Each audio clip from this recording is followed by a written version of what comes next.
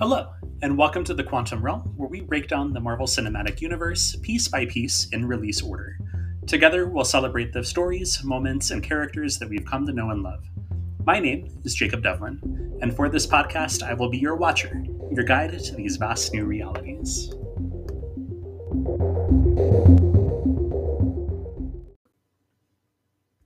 Hi, folks. I'm going to keep this intro short today because I've been so excited to get to this movie on the Quantum Realm. Captain America, the Winter Soldier is one of those movies that I've rewatched over and over and over again, closely, and for a little background noise. Yet every time I rewatch it, I catch something new or I see things differently. Today I get to talk about it with my good friend Steve Rogers. That's right, his name is actually Steve Rogers, and he had a lot of fun things to say about the first Captain America movie as well. If you haven't listened to that episode, you'll want to go back and hear his personal story. We'll also be getting into spoiler territory for Avengers Endgame, so just be warned if you're not there yet. And without further ado, let's dive right in. Ever since you messaged me last night, I've been racking my brain because you told me that we are recording on a special day. Today's October 22nd for anybody listening. And I've been trying to figure this out ever since you messaged me. So what's the significance behind October 22nd? It won't register for anybody else, but for me, 6 years ago, when we still had Phoenix Fan Fest in the fall, it was the second to last year of us running Fan Fest, which I believe was just a Saturday-Sunday event. That Saturday, I went out, and it was the first day that I'd gotten my brand spanking new white sheep leather Civil War suit, and I'd gotten it like 2 days earlier. And as luck would have it, this thing fit perfectly. I walked in feeling like $1 million, and nobody had bought anything from this company before. So this suit was just above and beyond what people had at the time. So I walked in feeling like $1 million, and I decided I was going to do a photo op. I'd never done one of them, and I went and did a photo op with Brett Dalton and Elizabeth Henstridge, Agent Simmons and Agent Ward from the Agents of S.H.I.E.L.D. TV show. Uh-huh. And as luck would have it, so we're going through the line, and the girl in front of me she was going through, and she was college age at this point. She went through, and as she's walking up towards them, the two actors are just losing their mind. This girl she'd been battling, I think it was some form of cancer, and her make-a-wish was to meet or be on an episode of Agents of S.H.I.E.L.D. She's a character in one of the episodes, and they remembered her, and they're losing their mind, catching up. She was in remission, she was recovering, and life was good. So I get to watch them have that just super excited moment. Which led to them apologizing to me because they took so long, which gave me this extra long interaction with the two of them. So that was first photo op I'd ever done. I got spoiled because of it. Got done with that and was walking down one of the aisles there, and was showing off this cool new photo I had to a friend. Rounded a corner and stopped for the usual photos people want. And a Black Widow was there. She was walking. We crossed paths. People asked us to stop and take some photos together. Sure, cool. And that one ended up being posted online a while later. We both found ourselves tagged in it. Well, it turns out that 5.5 years later, that Black Widow and I ended up engaged. So I have a photo of the exact second we met. Wow. I didn't realize that y'all met that day because I was at that event too. And I remember I might have even been in the same photo op with you, because I went to go meet Brett Dalton and Elizabeth Henstridge too that same weekend. And that's so cool that was the day that y'all met, and everything that's happened since then. So that's amazing. It was really kind of cool. So it's kind of fun that I get to go revisit my favorite film on the day where those two characters are closest. Kind of fun. Yeah. Definitely. Well, happy anniversary of meeting your fiance. It's really cool. Thank you. Definitely. Well, greetings to everybody listening, and welcome back to the Quantum Realm. Welcome back, Steve. We're talking today about movie number 9 in the MCU, which is Captain America, the Winter Soldier. And to start off, I'll just say I'm really excited to talk about this one. I've been looking forward to this ever since the podcast started because it's one of my personal favorites in the Marvel Universe. And I think that if you sit down and you talk to pretty much any Marvel fan and you ask them to rank their top 10 movies, this one almost consistently comes up in that top 10 somewhere. And it's one of the only movies that I think is consistent. There's hardly any polarization behind it. I think it's just one of those movies that everybody consistently seems to speak highly of. And so I'm looking forward to chatting about this one. So Steve, do you remember the first time that you watched this movie? I do. There's so much good with it. I'd enjoyed First Avenger, but this one is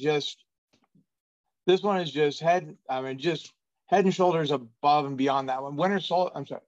First Avenger does a good job of telling you, it kind of gives you an idea of who the character is, like where he came from. But this one really tells you who he is. And there were so many things that popped up in this film that I wasn't expecting.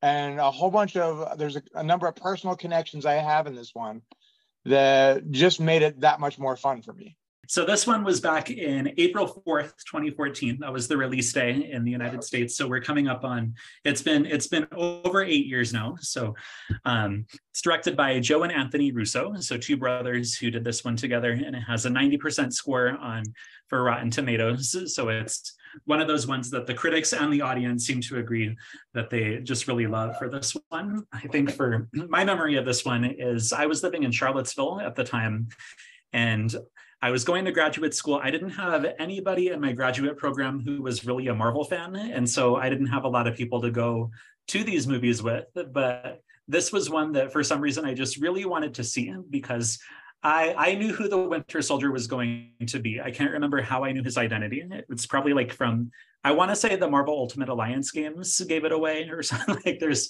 some other form of media like told me who the Winter Soldier was going to be. And I wanted to see how that was going to play out in this movie. And so this was one of those first times that I can remember like just being okay going to the movies myself and saying, I'm going to watch this anyway.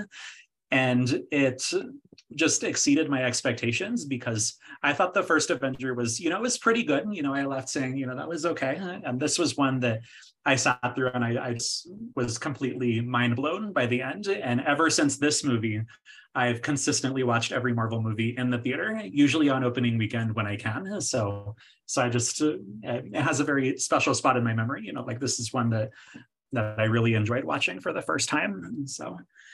So a couple of fun things that I wanted to get into for this one. So Kevin Feige called this one a 1970s political thriller disguised as a superhero movie. So a very different feel than anything else that we had seen up to that point. And really anything that we've received from the Marvel Universe since then, it doesn't really have anything else that compares to it at this time. With action sequences, I've talked about this in the podcast before, how action sequences, if they're too long and drawn out, I kind of tune out and they're not interesting to me anymore. But this movie has some of the best action sequences that I can think of. And there was no moment in this movie where I got bored watching the fights going on or where it felt too slow for me. I think just from start to finish, it really held my attention the whole way through. So we can get into the plot breakdown of this one. So for Act 1, we are starting off in Washington, D.C. We're on the Washington Mall, and it's the first introduction to Sam Wilson. So he becomes an important character in the Marvel Universe. Just a standout guy. He's just going for a morning jog through Washington, D.C. And I read a tweet where it's really funny if you watch this movie through his perspective, like if you watch this as if it's a Sam Wilson movie, he's just trying to have an ordinary day. And then Steve and Natasha come along and they're like, no. So that's fair. Right. So he's just trying to go for a jog through Washington, D.C. And Steve Rogers is also going for a jog. He's, going around in circles in the Washington Mall, and he passes Sam multiple times and keeps on saying, on your left, on your left. And that's one of those quotable moments from the MCU, on your left. Everybody remembers that. And so they catch up, they introduce themselves, and they'll become a really important friendship and partnership going forward. But one cool thing about this scene is the introduction to Steve's culture list. So the list that he keeps of things that he's been trying to catch up with since he got out from under the ice. So I made a list of what I had to pause this and look at what his culture list was. But we have I Love Lucy, we have the moon landing, we have the Berlin Wall up and down, we have Steve Jobs and Apple, we have disco, we have Thai food, and this sent me down a rabbit hole, and I'll get to that in a minute. But Star Wars / Trek, we have Nirvana, we have Rocky and Rocky 2. Rocky 2 has a question mark after it.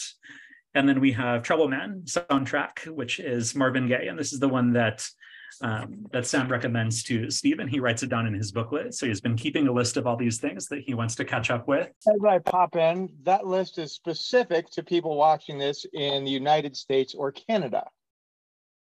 Because really? Is it different in other places? They regionalized it everywhere, which is fascinating.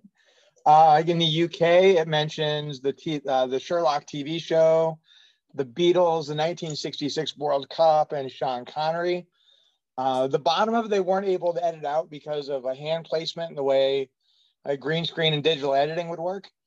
So they left everything from about Thai food down as the same.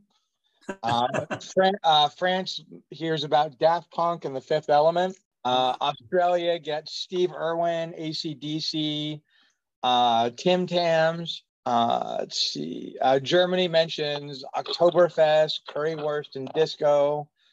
Let's see. Italy has Ferrari's victories in the F1 Grand Prix. But yeah, they did a very large number of them. Russia, the Soviet Union dissolution of '91. So it was really cool to see what everybody else got to see. That's fascinating to me. I had no idea that it was different in other countries. With what I think is really funny about this, so I had these questions about why Thai food was on there, and I was like, did Thai food not exist before? Like, what's this deal with Thai food? And so this sent me down a research rabbit hole about why this would be a big deal for his culture list. And so I learned through this that with immigration, there were about 5,000 people who came to the United States from Thailand in the 1960s. More so in the 70s, we had 44,000 people come in the 70s. And then Bangkok Market opened in the United States in 1972. And that's credited as being one of the first big Thai restaurants. And that kind of started the boom, which got even bigger in the 2000s when the Thai government started to market and export Thai food over to the United States. And so it's become more popular recently, which was fascinating. I thought it was just always a thing that people enjoyed. So my other thing with this list, so this is something that I find really funny in the MCU. So this is the first time that we get a reference to Star Wars and Marvel, and we get plenty of other ones when Spider-Man comes around. Peter Parker is a big fan of the Star Wars movies, right? So what's fascinating to me to think about is these characters sitting down and watching the Star Wars franchise and wondering what they think when they're watching the prequel trilogy. Nick Fury is one of the Jedi. It makes me wonder if in their world, if it ends up something akin to the Schwarzenegger movie Last Action Hero. I don't know if you're familiar with that, where the kid ends up with a magic ticket and gets pulled into his favorite Schwarzenegger movies. And so he gets pulled in there and he keeps trying to convince Schwarzenegger that they're in a movie. Even though there's a cartoon cheetah working in the police station. So they go to a Blockbuster. And while the Blockbuster movie, the kid knows he can prove it because he's going to go grab a Schwarzenegger movie. And he goes to pick up a copy of Terminator 2, and it's got Stallone on the cover. So it makes me wonder if in their version of this, if there's a different actor playing. That's a good question. Yeah, I'd be curious to see. By that same logic, Sebastian Stan was in Hot Tub Time Machine, which is referenced in Endgame. That's right. Yeah, I forgot he was in that one. Yeah, so that's a good question. I want to see like in Spider-Man 4, I want to see Peter Parker watching the prequel trilogy and see a different character or a different actor playing Mace Windu. So there you go. Right.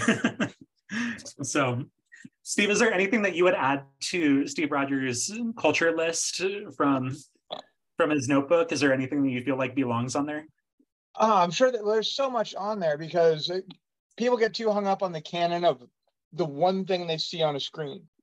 I keep wondering if he is familiar with like the Harry Potter universe. I'm sure that's one of those things he'd be fascinated with after waking up. So, Right, so I'm sure you get those. I'm sure those would be a thing. I'm sure Lord of the Rings would be a thing, especially with Bucky's mentioning having read The Hobbit in 1937.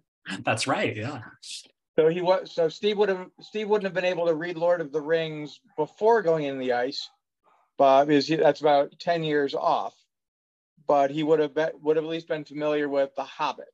Yeah, that's fascinating to think about that. So I love his culture list, and so just a really fun way to remind us that he has been in the ice for a long time. He's still kind of adjusting to the real world after Avengers. There's still a lot of things for him to catch up on. So continuing on with Act 1.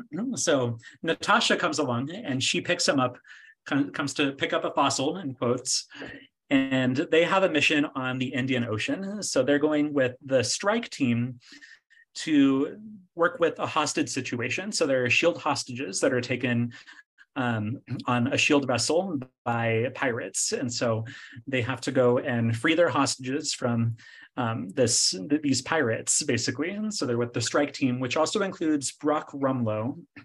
And this is one of those scenes where I actually really like the action on here, where Steve encounters one of those pirates and he like asks him to put his shield away or something. Like he wants to prove that he can fight without the shield. I thought that was just a really fantastic fight and just a really good sequence overall. That's one of those moments that's just so outrageously, the choreography is fantastic. And I love, this is one of my personal connections to the film because the actor who plays Batroc is an old training partner of mine. So, really? Yes. So he's a professional Canadian mixed martial artist, a fellow by the name of George St. Pierre, and he's come down to the United States, and I've had the opportunity to train with him numerous times. I didn't realize he was taking the role in this film, and so I'm sitting there as he pops up on screen. I'm having no way, I've been here before. This is pretty cool. But the idea that Steve's got this guy is he's winning this. And then he's just going to have this ego test of, you know what, I'll take off my helmet. Never mind the fact there's gunfire going on everywhere. I'm going to take off my helmet and strap up my shield for this moment of, having to macho prove myself. I've never been a huge fan of that, even though it gave us this great fight scene. Mm-hmm. Yeah, that's fair.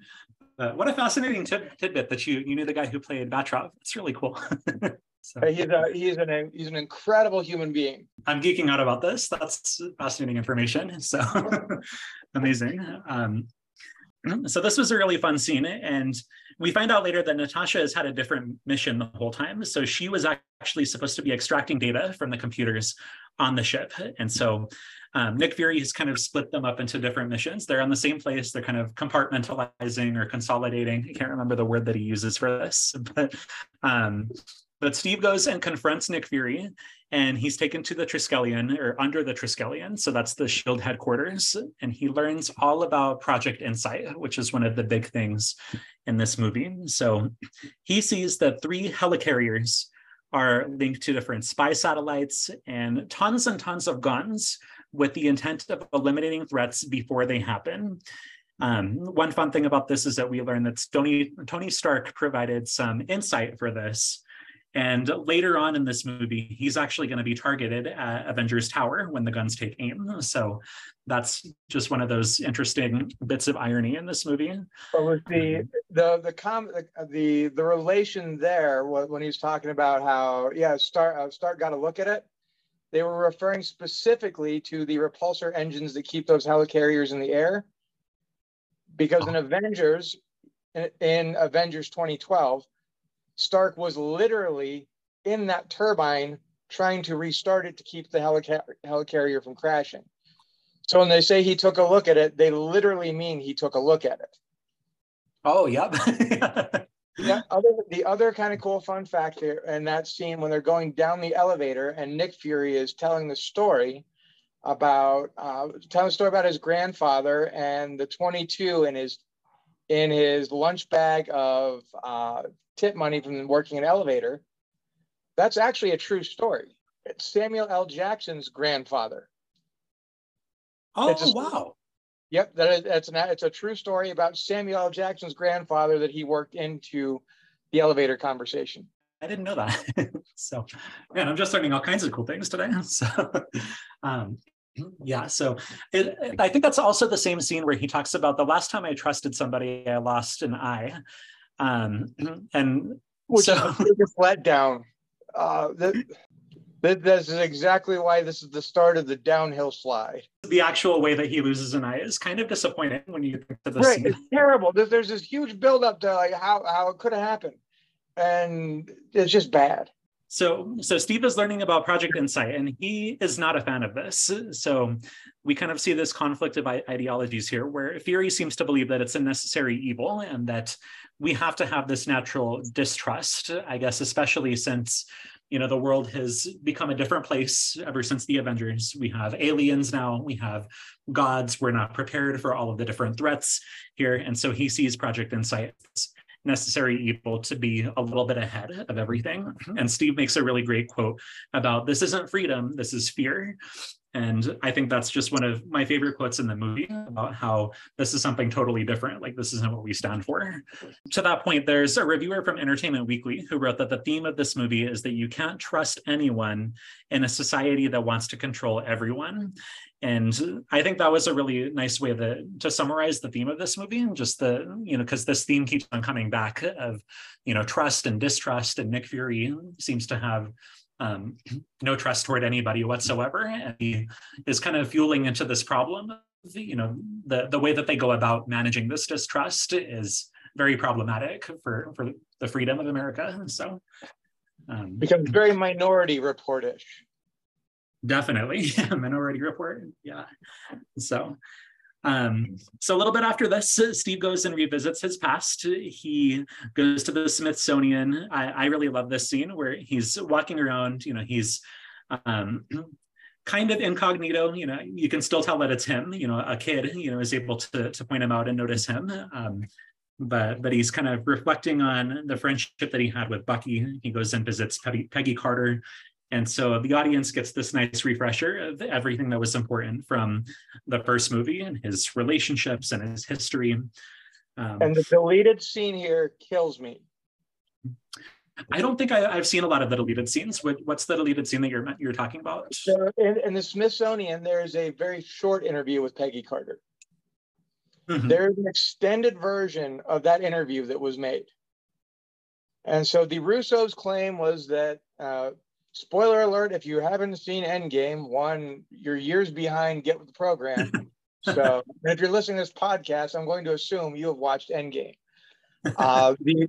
Steve's finale with Peggy Carter at the end of Endgame is nonsense. And the Russos claim, we planned this the whole time. This has been his arc. This is where he was supposed to end. And that is a bold-faced lie, 110%. Because the interview, they have an extended interview that Peggy Carter gives, where they ask her about her time working with Cap, and she's trying to separate a little bit her personal relationship with Steve versus her working with Captain America. And they know, and they delve into the personal side a little bit. She specifically mentions a very tough winter, and how a bunch of soldiers were pinned down, and how she stumbles over where Captain Rogers went and single-handedly saved this group of men, one of which who would become my husband. She specifically states she married someone else and had tears in her eyes, saying even after he was gone, here he was still affecting my life. So, which means if the Russos' claim is true, then Steve Rogers is a time-traveling homewrecker, and Mama Rogers raised me better than that. So that's fair. That is a fair critique. To that point, So this is around the time that ABC or Marvel TV under ABC Studios that really started to boom, and so we got Agent Carter right around this time. We got Agents of Shield, and we got this whole campaign. I remember watching ABC and seeing these commercials about how everything is connected, and for a while it really seemed to be. It seemed to follow a really nice canon for a couple of years, because. Oh, go for it, please. This particular week. So when I say this week, I mean the release week of Winter Soldier. Mm-hmm. If you were watching Agents of Shield at the time, they were headed to the Triskelion. Mm-hmm. So they were headed to the Triskelion as the events of the Winter Soldier ended up going down, and the following week. So if you watched Agents of Shield on its release date, the episode before the release of Winter Soldier and the episode right after would tie in and flow perfectly, where they are literally on the TV show dealing with that same raid on that building. Yeah, so that was something that I really enjoyed. I wasn't watching it very closely at the time, but when I watch Agents of Shield, I think I caught up a couple years later and was able to kind of pick out like, oh, okay, this is before, this is after. Like, there's a very clear divide, and you can see where that happens and how this movie really fuels everything there. And so I loved how they were able to integrate everything from Marvel TV. Now I think there's a lot of debate about how much of this is actually canon, because later on in seasons of Agents of Shield, it kind of seems like they're not really following Marvel Studios movies. So right. I think it's a reverse where the TV series always gave a nod. The TV series would always give a nod to the movies. The movies acted like the TV series didn't even exist. The beginning of Age of Ultron doesn't make any sense without Agents of Shield.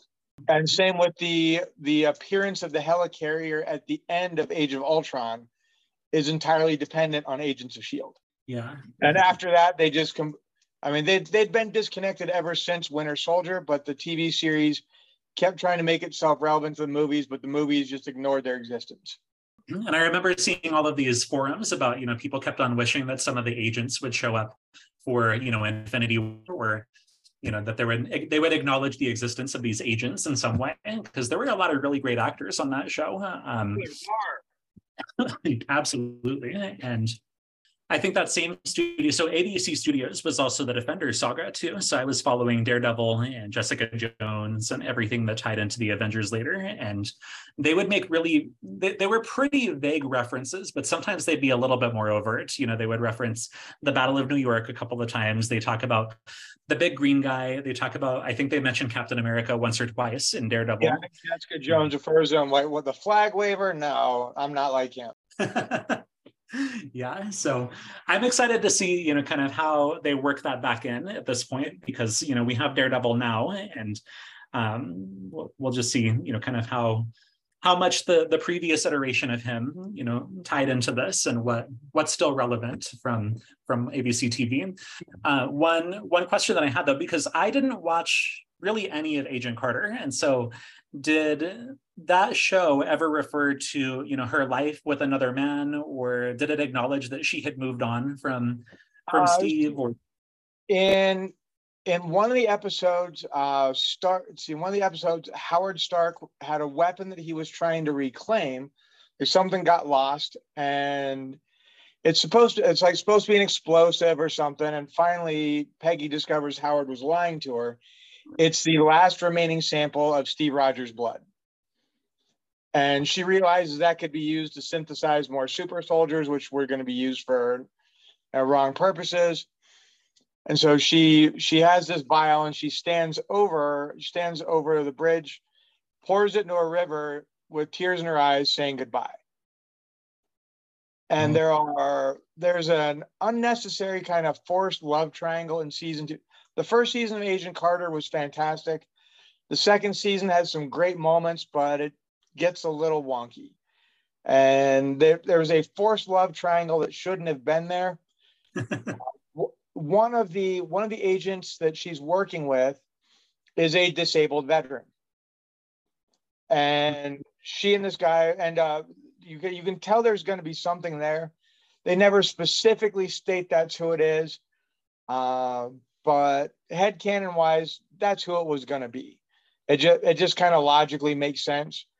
But there are too many people that were just in love with that last second image of Peggy and Steve at the end of Endgame, despite the fact she stated she remarried. Some people do some very heavy mental gymnastics to get around that. Yeah, it's very convoluted to me. Yeah, like I said, Endgame is that thing where it's a bunch of pretty images, but the more you stare at it, the more it just is wrong. That's fair. I can't wait to. It was talk more about Endgame was a love letter to fans, giving people that image of everything they needed to see before they shut down shop. I love Endgame, but I totally see your critiques too, especially about the Steve and Peggy thing. That's one of those things that I had to. I think that was cognitive dissonance for me. Like I saw it, I was like, okay, like I'm going to tell myself I like this, but I really expected better from him. So. Yeah, there's so much I mean, from literally this film going forward, from this point forward, his friendship. We discover that Bucky, that his best friend, is still alive, and his safety is the most important thing in the whole wide world. And then he's just going to nope out of that. I don't think so. So this is a good time to get back into some of the other pieces of the movie. So yes. The next thing is Alexander Pierce. So he's the Secretary of Internal Security in S.H.I.E.L.D. So Fury goes to him and asks him to delay Project Insight because he was unable to access Natasha's data. He's been locked out of it and can't do any overrides or anything. So Alexander Pierce, Robert Redford did a fantastic job playing this guy. Just a very nefarious kind of guy, but you don't get that from him right away. It's just a really nice build up for him.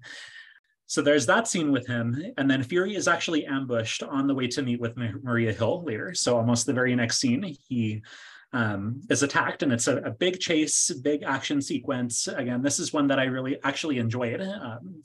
And the Winter Soldier first appears at the end of this scene and blows up Fury's vehicle. And his first appearance as the Winter Soldier is really just, it's one of those things that kind of lingers with you. And I remember reading an interview with, I can't remember if it was the Russo brothers or with Kevin Feige, but they made a quote about how when you see that, when you first see the Winter Soldier, you're supposed to get almost like these Darth Vader vibes from him. Like he's supposed to be like, this is a really big deal. And yeah. And I really felt that the first time. I think they kind of water Bucky down over the years, but I love this first appearance as the Winter Soldier. So he blows up Fury's vehicle and he's able to get away. But when we cut back to Steve's apartment, Fury's in there and the place is bugged. He has all of these ways of warning Steve that the place is bugged. He concocts some lie for why he's staying there. And he tells Steve that S.H.I.E.L.D. has been compromised and not to trust anybody. And then he gives Steve the data. At that point, Fury is shot. And Steve goes after the Winter Soldier. So he finds the assassin. There's a really nice, kind of chase through the hallways, up on the rooftops.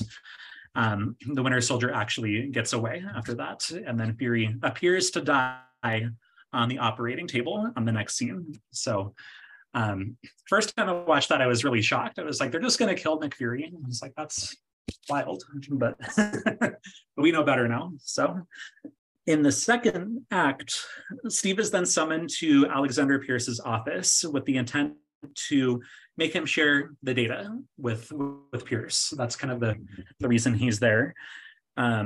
Steve won't do that.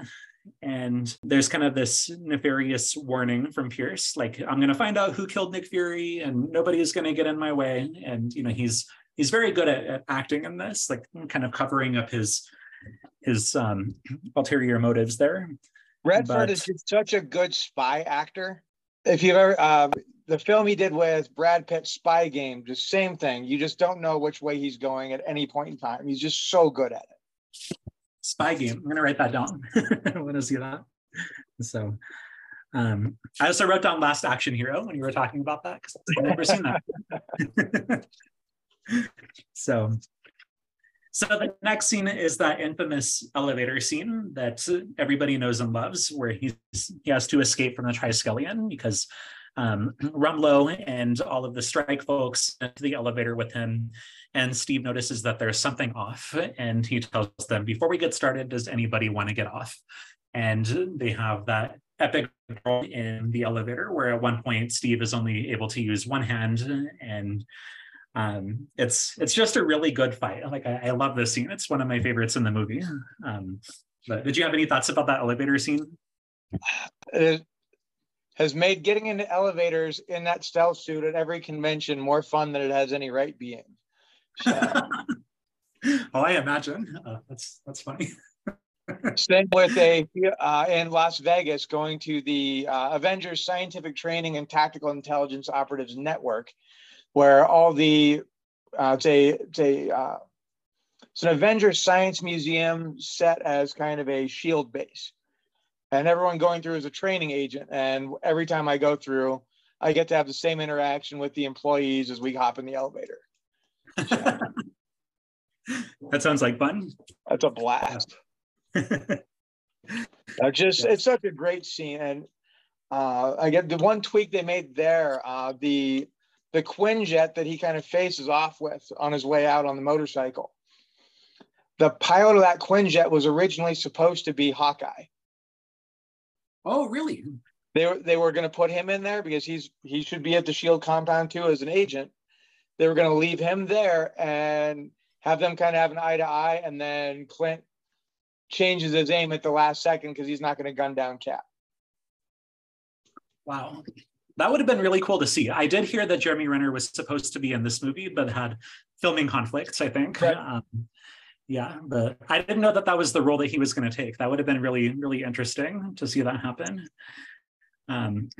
So just a really great escape. The motorcycle piece, the elevator piece, everything about this just kept me on the edge of my seat. I still love to watch this today. But so that's how we understand that Steve has been branded a fugitive and will be pursued by Strike for the rest of the movie. And so he goes to Natasha. He doesn't know if he can trust Natasha at this point, or who he can trust. And he learns that she has encountered the Winter Soldier before, and few believe that he exists. Those who do, they call him the Winter Soldier. But he's basically a ghost. There's no records about him anywhere. Nobody really knows much about this guy. And trace the data there. That's a really fun scene, coming through the mall and the Apple store and all these places, trying to get away from Strike, who is hot on their tail. And they managed to trace the data to an abandoned SHIELD bunker in New Jersey. And that's where they discovered the preserved consciousness of Dr. Zola from the first movie. He's in this supercomputer. And so that's a fun sci-fi twist to this movie, because this one feels very grounded, just very, earthly. But then we have this preserved consciousness of Dr. Zola, able to fully interact with them. And I always thought that was so fun. So we learned that Zola reformed. Oh, yes, please go for it. What I find interesting there is on the way through, it's a subtle little bit with Natasha, but as they find the start of that bunker, she looks at the wall and she sees the picture of Stark and a picture of Agent Carter, and she kind of probes, asking, "Hey, so who's she?" She knows full well who. If you're telling me that agent of SHIELD, that current SHIELD agent, Natasha Romanoff, doesn't know who Peggy Carter is, Peggy was probably part of her recruitment at the time. So if you're telling me she didn't know who that was, I'm not buying that. So she's just probing Steve to get a feel on what are your feelings for her, what's going on there. Oh yeah, this is another recurring theme in the movie where she keeps trying to set him up with different people, with the nurse in quotes who lives next door and all these different things. That was really fun. And so the preserved consciousness of Dr. Zola tells us that he reformed Hydra within SHIELD's organization, and that it's been kind of festering there for years. and that the idea is they're kind of sacrificing world freedom to gain security. So they're basically control freaks, and they're making these promises that they're going to make everything secure, but people are kind of giving up their security in exchange for this. So that's kind of the big revelation that feeds again into Agents of S.H.I.E.L.D. and kind of affects the Marvel universe from here on, because we learn that we can't really trust S.H.I.E.L.D. anymore, and they've been such a big deal leading up to this moment. And so Hydra has been kind of growing within their ranks the whole time. So Pierce fires a missile at this bunker, and Natasha survived thanks to the shield. They're able to kind of put them in the bunker. And around this time, it's basically confirmed that Alexander Pierce is Hydra's leader within S.H.I.E.L.D., and he's been working with the Winter Soldier. So there's the scene where we find the Winter Soldier chilling in Pierce's kitchen.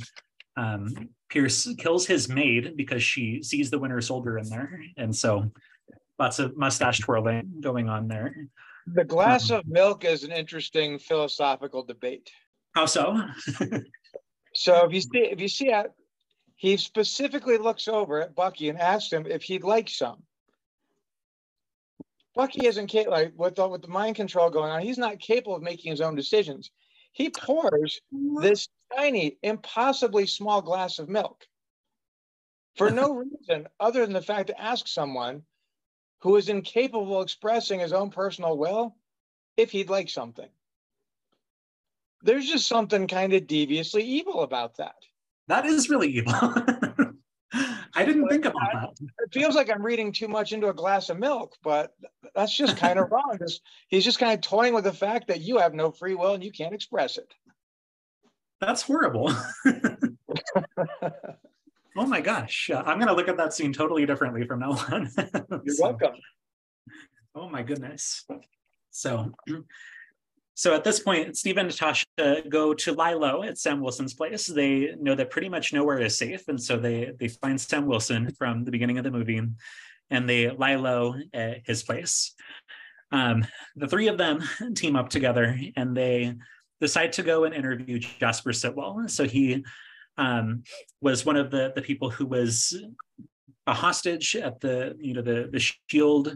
ship, and they realize like he probably knows more than he's letting on. And so we start to get these insights of all these different people who are supposed to be S.H.I.E.L.D., but they've actually been revealed as Hydra all along. So Jasper Sitwell is one of them. Also, Senator Stern from Iron Man 2, the one who put Tony Stark on trial, he's also revealed as Hydra. So all of these little, all these faces are coming back and being revealed as people that we couldn't trust all along. So, which is interesting to Sitwell in the comics is always the ultimate do-gooder amongst S.H.I.E.L.D. So to flip it and make him a secret Hydra plan is just so good. Absolutely. Nobody would have that coming. So,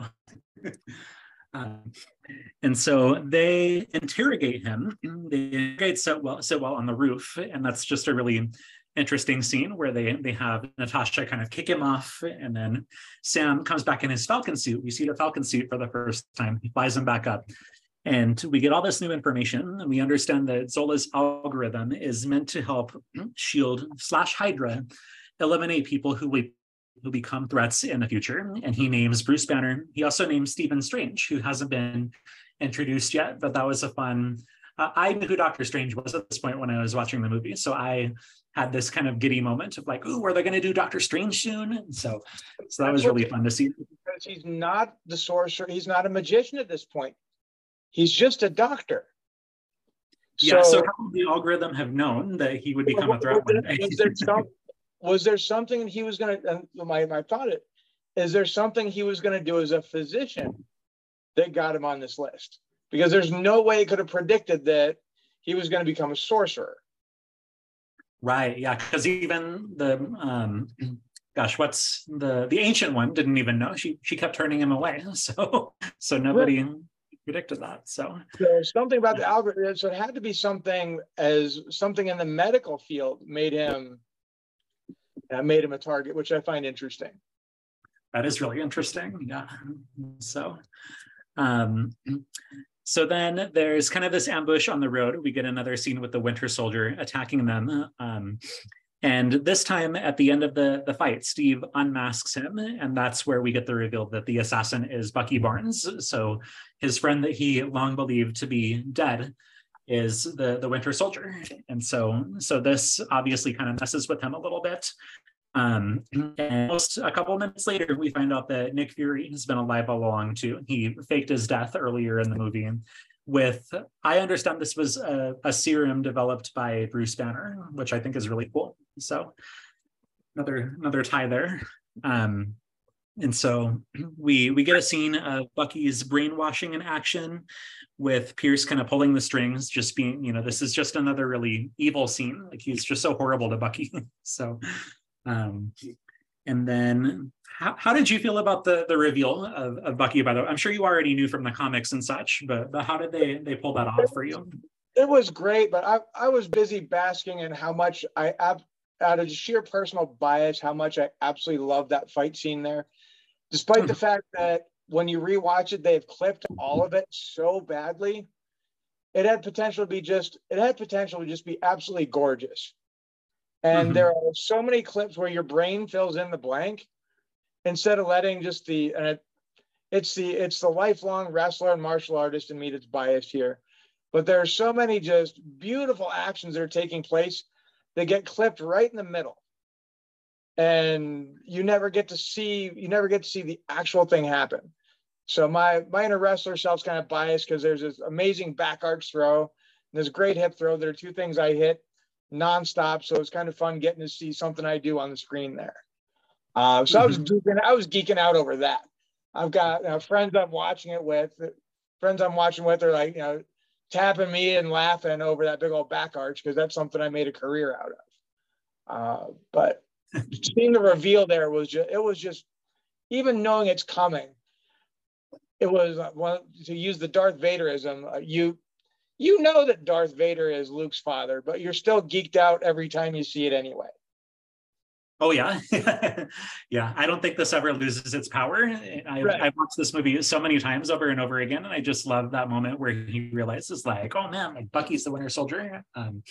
And I don't know much about the Winter Soldier's costume in the comic book, especially the earlier one. But there was somebody who pointed out to me that the way that Steve and Bucky's masks they're almost like foils of each other, because they're close to being reversed.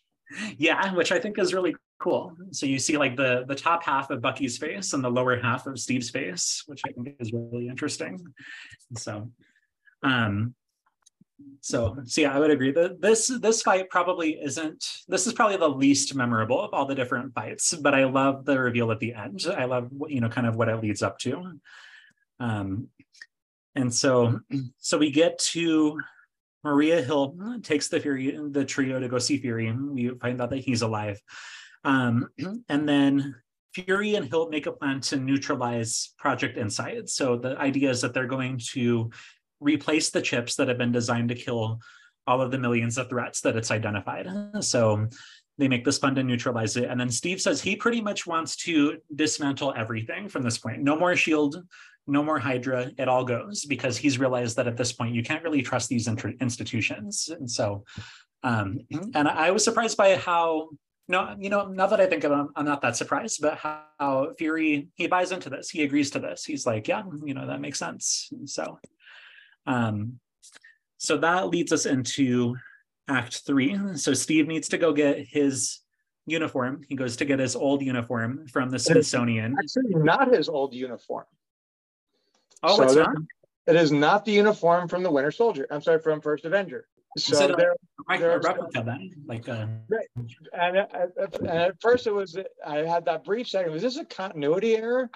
So but it's one of those moments where realizing the Russos, which is again why Endgame kills me, because they have such incredible attention to detail on some of these things, and do things that unless you're really watching it, you're not going to notice it, and they don't have to point it out. But if you're going to pull somebody frozen out of the ice, that suit's been underwater in salt water for 70 years. You've got to resuscitate him, so you got to cut him out of that suit. How much of that original suit was actually usable? Ooh, yeah, that's a good question.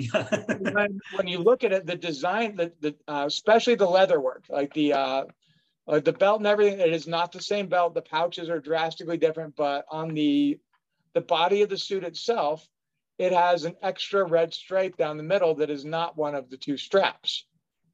So there's some definite design changes to it. So it's a replica they put on to the mannequin in the Smithsonian. Ah, okay. Interesting. So, so that's the suit that Steve goes to grab from the Smithsonian, and Stanley is the guard. So he has this cool little line about how he's going to get fired because the suit's gone. So then Steve goes and he calls out Pierce at the shield base, and he broadcasts Hydra's deeds to everybody at the Triskelion. And this sows doubt among all of the loyals, and it delays the launch of Project Insight.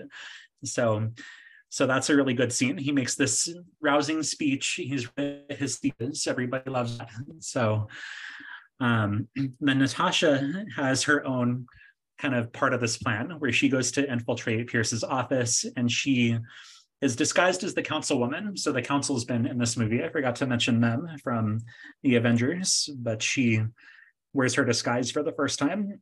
And I just love this technology that she has where she can like make a whole new face, and like she like that comes back in Black Widow later, but I love that whole like face changing thing. So makes you wonder if that exists like somewhere in the government right now. It works so much better than the bad rubber masks of Mission Impossible 2. So Absolutely.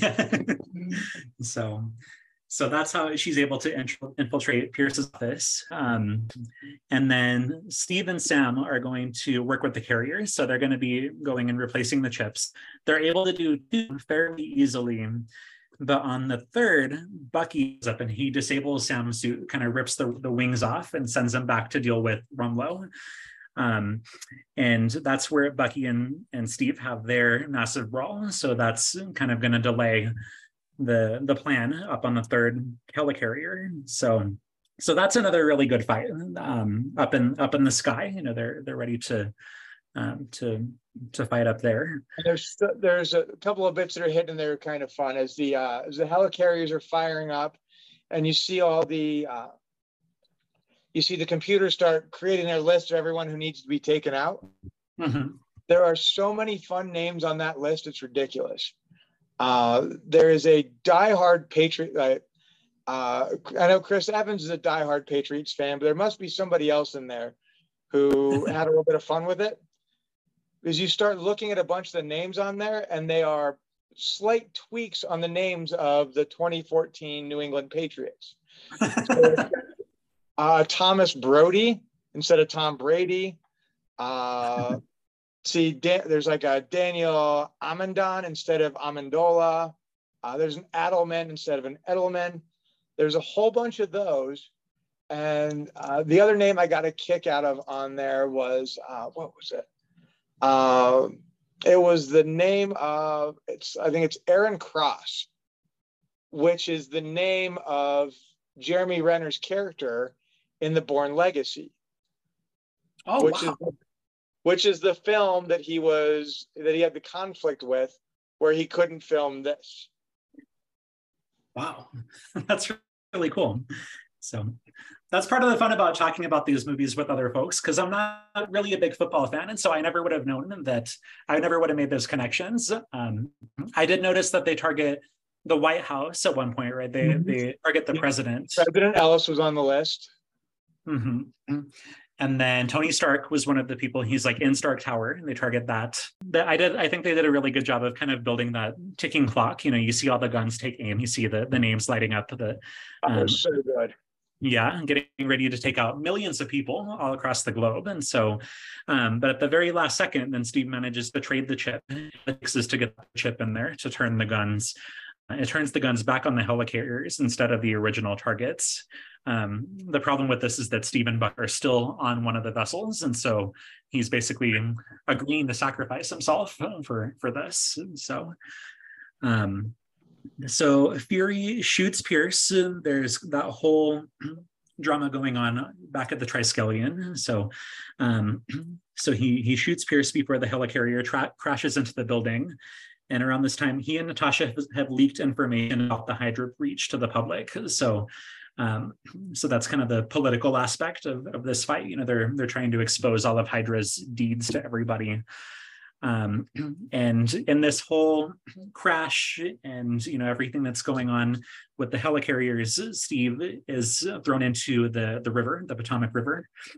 And then Bucky pulls him out and leaves him on the ground. So I think it's a really nice reverse, because there's a moment where Bucky's trapped, and then Steve has to lift the metal off of him. He saves Bucky, and then a few minutes later he gets saved from the river. So good stuff there.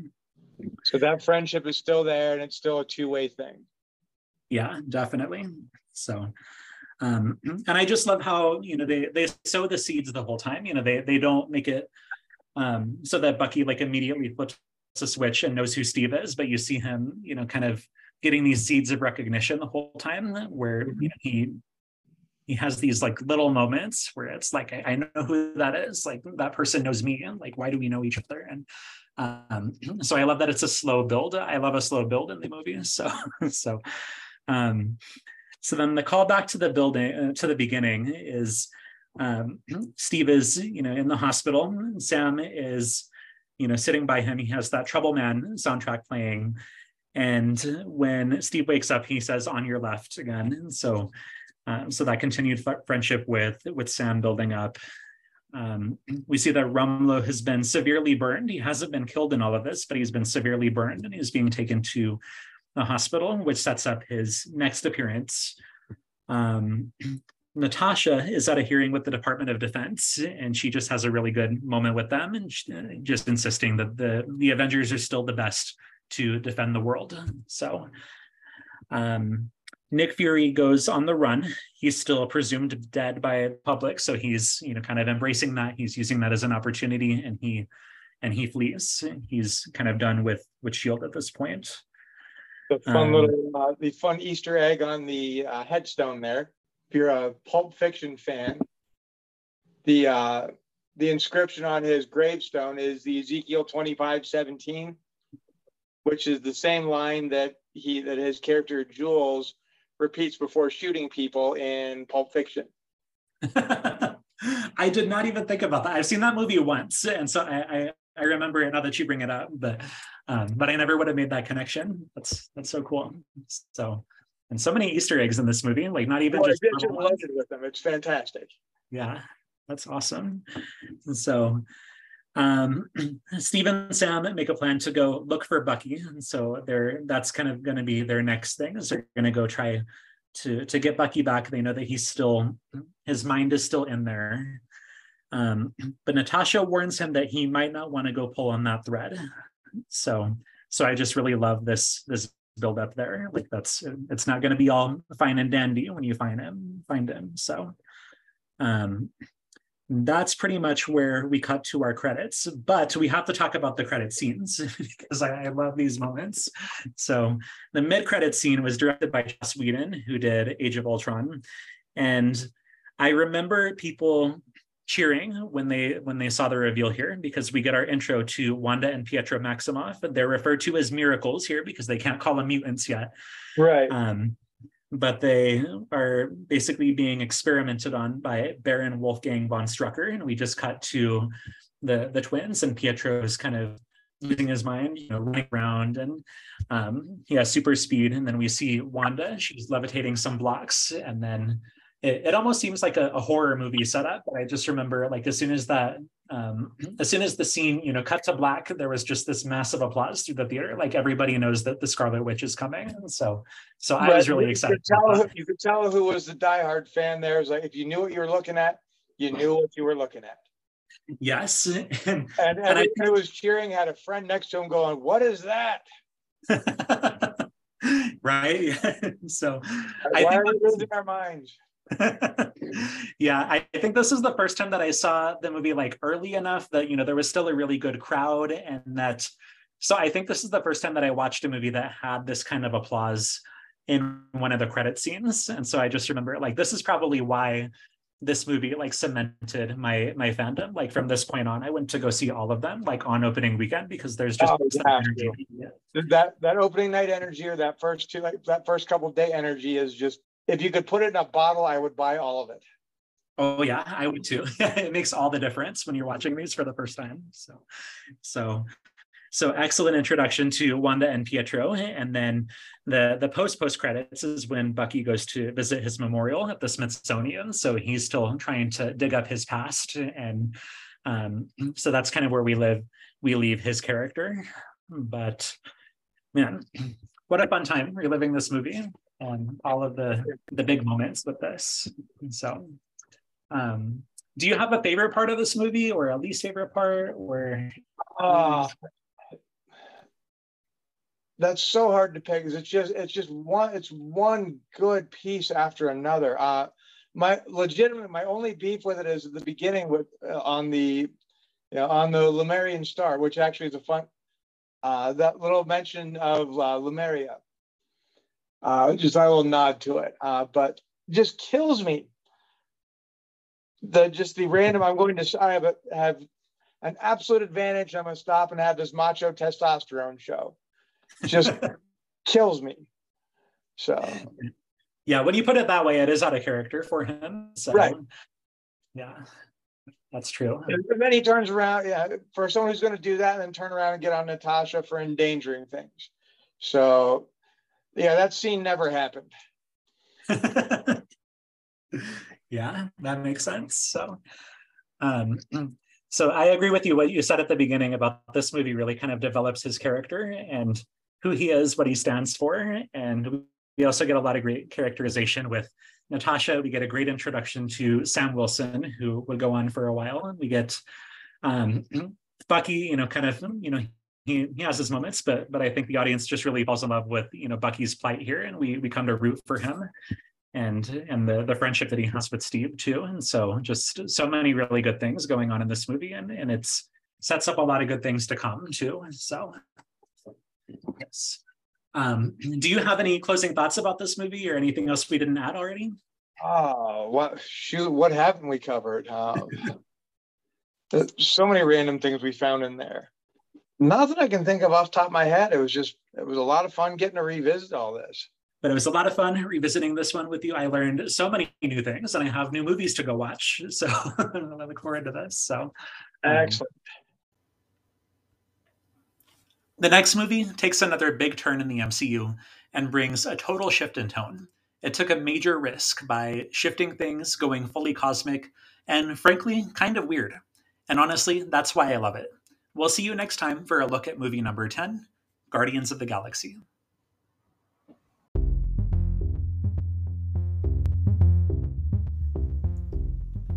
The Quantum Realm has no affiliation with Marvel Studios or any other branch of Marvel Entertainment.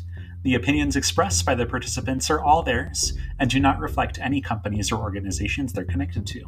Thank you so much for listening, and until the next time, be well.